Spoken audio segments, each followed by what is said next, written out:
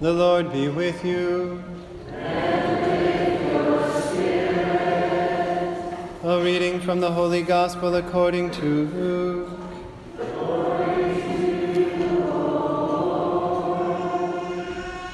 Some people told Jesus about the Galileans whose blood Pilate had mingled with the blood of their sacrifices.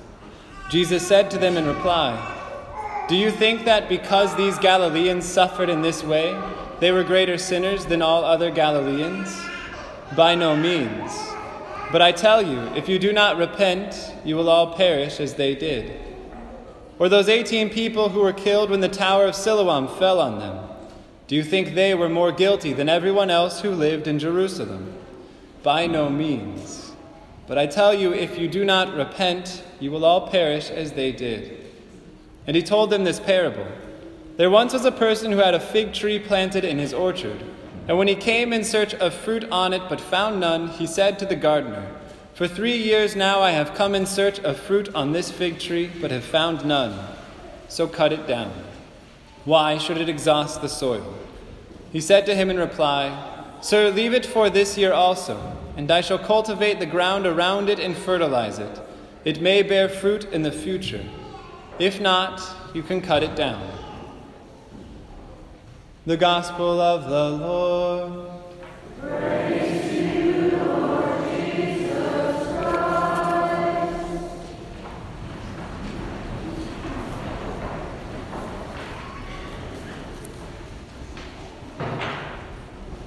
Have you ever been reluctant to spread the gospel? Ever felt as if you didn't have the right words, that there's no way people are going to believe you if you try to preach the good word of God, that indeed you just have no way of being his apostle, and there's just a lot of better people out there, so why doesn't he just choose them? Well, if you think that, you're in good company with Moses. Moses, from our first reading, was called by God to deliver his people Israel. But Moses' first response to that burning bush was, Lord, I don't know if you know, but who am I and who are you? And so God responds to him and says, "Well, Moses, don't worry. This whole thing is not about you. It's about me, and I am who am. Tell them that I am sent you." Well, then, after our reading that we had today in chapter 4 of Exodus, Moses goes on to complain. "But Lord, what if they don't believe me? What if they don't accept the message? What if they say I'm just making it all up?" God responds by turning Moses' staff into a snake, giving Moses leprosy in his hand and then healing it right away, and then telling Moses, if you take water out of the river and pour it on the ground, it'll turn to blood. Essentially telling Moses, "Look, Moses, I got your back. I'll take care of you. It's not about them believing you. It's about them believing in me. I'm God, you're not. Just take my message." But then Moses continues, "Be patient with me, Lord. For I am a man of no eloquence. I have no words. Whenever I try to speak, I become tongue-tied." And God responds, "Moses, who created your mouth in the first place? I'll deal with it. I'll give you the words to speak. Don't worry." And then Moses continues on. "Lord, be patient with me." He knows he's probably testing the Lord's patience. "I'm pretty sure you can find a better emissary. Someone out there." And at this point in Scripture it says that, "And God was angry." But he wasn't so angry that he smited Moses in the spot. He actually started sending, even before Moses complained, his brother Aaron. God foreknew Moses' weaknesses and his problems and said, "Your brother Aaron is coming. I'll give him words too. You can do it together." Now we know the rest of the story. Moses is one of the greatest prophets and teachers in all of Israel's history. But he found himself completely underqualified. And indeed he was. But thankfully, the whole mission wasn't his. It was God's. Now you see, Moses gives us a really great example of one of the major obstacles to prayer and evangelization. We can come up with a laundry list of reasons why God can find someone better than me to spread the gospel. I don't have the right words. No one will ever believe me. There's got to be someone better to go talk to that person over there. Lord, just choose someone else. But you heard all of his responses to Moses, and he says the same thing to you. It's not about you, it's about God. It's about his message. It's about his will, it's about his love. And if it's his job, then he'll make it happen. He just wants you to come along for the ride. He wants you to cooperate with his will and his love. And he'll provide for you just like he provided for Moses, just according to your calling. You might not need a staff that turns into a serpent, but if you do, he'll provide. Now, this you have to earn or prove your goodness mentality has a wicked and evil twin called divine retribution, that you can earn God's divine punishment, his hatred somehow. Now, we joke about this all the time. I hear it quite often. Father, I would go to confession, but if I did, the confessional would be struck by lightning, and you just built it, so you don't want that to happen. Or, Father, I would come in and talk to you in your office, but I know the moment I schedule a meeting, I just want to make sure that you have your insurance up to date, because it'll probably be struck by a meteor from heaven. And then when it gets even worse, how people somehow say, the floods in Nebraska or natural disasters are happening because someone deserves it. They've done something wrong. Now, my brothers and sisters, none of this is the Christian gospel.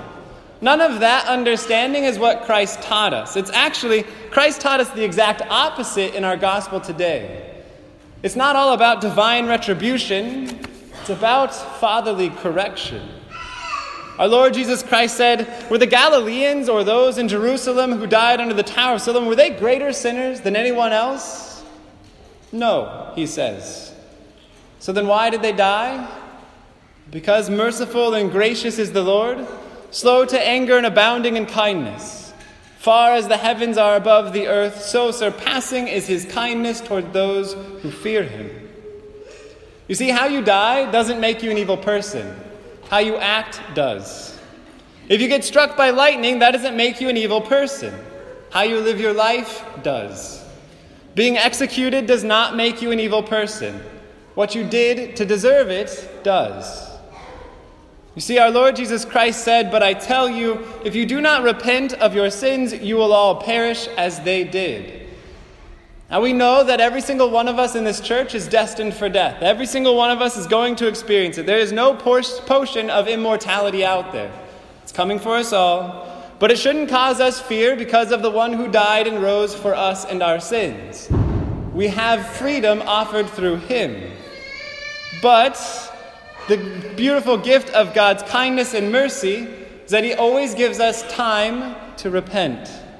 And thus the parable of the fig tree. It's all about God's mercy.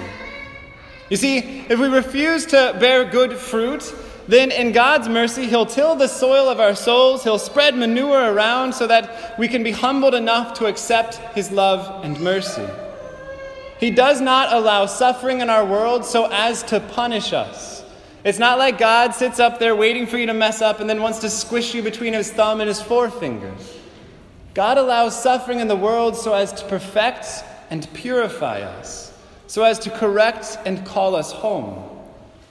See, my brothers and sisters, the soil of the Catholic Church, his beloved bride, is continually being tilled by persecution and hardship. The Lord is always spreading manure around his church so that he can humble his children and make sure they know who their Father is and what they lean on. The current situation in our church of all the scandals inside and outside of the church of all different types are humbling us and dropping us to our knees, calling us back home to the one God who can guide us through all trials. Now, our God did not send any of these evil acts as punishments upon anybody. He sent all of this, he's revealing all of this as a corrective, as a purification, to bring his children home. You see, our God's one desire is to heal all wounds. Sometimes in order to heal a wound, you have to dig a little deeper into it. Now, all suffering is, especially any suffering that we experience, should be seen in this light, as suffering that can be endured with our Lord Jesus Christ. Everything from a stubbed toe to cancer to emotional or spiritual suffering can be endured with Christ and united to his cross and is thus redemptive. It's suffering that calls us home. And we can see this in the image of the burning bush. You see, because the bush was not consumed. It was on fire with divine presence. My brothers and sisters, your soul is on fire with divine presence. It'll burn away everything that does not belong there, but it will never touch what belongs. The bush was unconsumed by the fire. You will be unconsumed by divine love, but you will be transformed and purified. That is how God works, always calling his children home, but never destroying them. You see, we know that Moses had a hard life. I don't know if you've ever wanted to go before a king, but I don't. Moses did. Then he led these obstinate people who hated him the whole time through the Red Sea, and then lived with him for 40 years in the desert while they just complained about everything he did. And then after all of that, all of his suffering for them, he doesn't even get to go into the Holy Land. But I bet if we had a chance to talk to Moses today, if we'd ask him that simple question of, Moses, you lived a rough life. It was hard. God asked you to endure some suffering. But was it worth it? Sitting in his seat in heaven, in his seat of glory, looking upon the face of our God, he'll joyfully say it was, and he'd do it 100 times over. You see, my brothers and sisters, be not afraid of speaking the word of God. Be not afraid of proclaiming the gospel. Be not afraid to make the sign of the cross in public, because if it means persecution or some kind of pain and suffering, it is for your good. It is for your correction and for leading all of God's children back home. So be not afraid of whether or not you're good enough. It's not your mission, not your word. It's God's, and he is good enough. You see, my brothers and sisters, he's not looking for ways to punish you. He's looking ways to prepare you for glory. And indeed, my brothers and sisters, you are beloved sons and daughters of a Father who simply can't wait to bring you home. Are you prepared to go home?